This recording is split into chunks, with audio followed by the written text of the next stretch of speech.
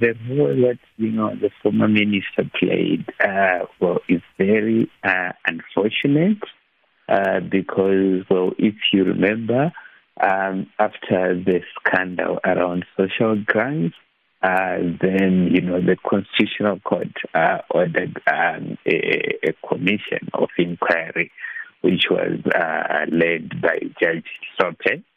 But if there was not enough, the minister was obligated to present herself before the inquiry and to give testimony.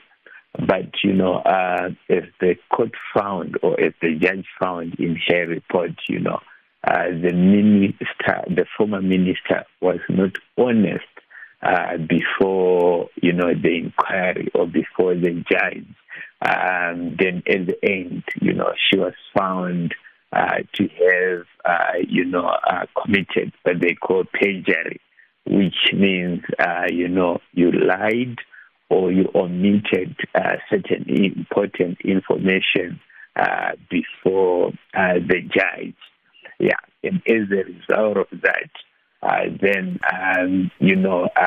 civil society organizations, such as Black Search and the Center represented by the Center of Applied Legal Studies, then realized that, perjury is a criminal offense, and, the minister should be held accountable for that.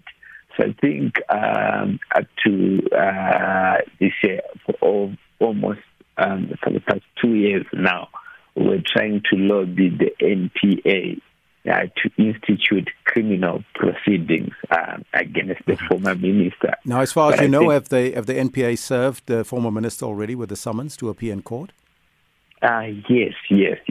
But then, it's not something that they just did now. It's something that they did after we lobbied them for 2 years.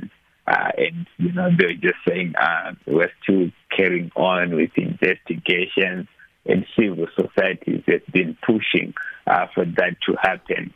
So I think I should point out that, the NPA really should try to do a better job in speeding up, those kind of prosecutions, the way public officials are accountable.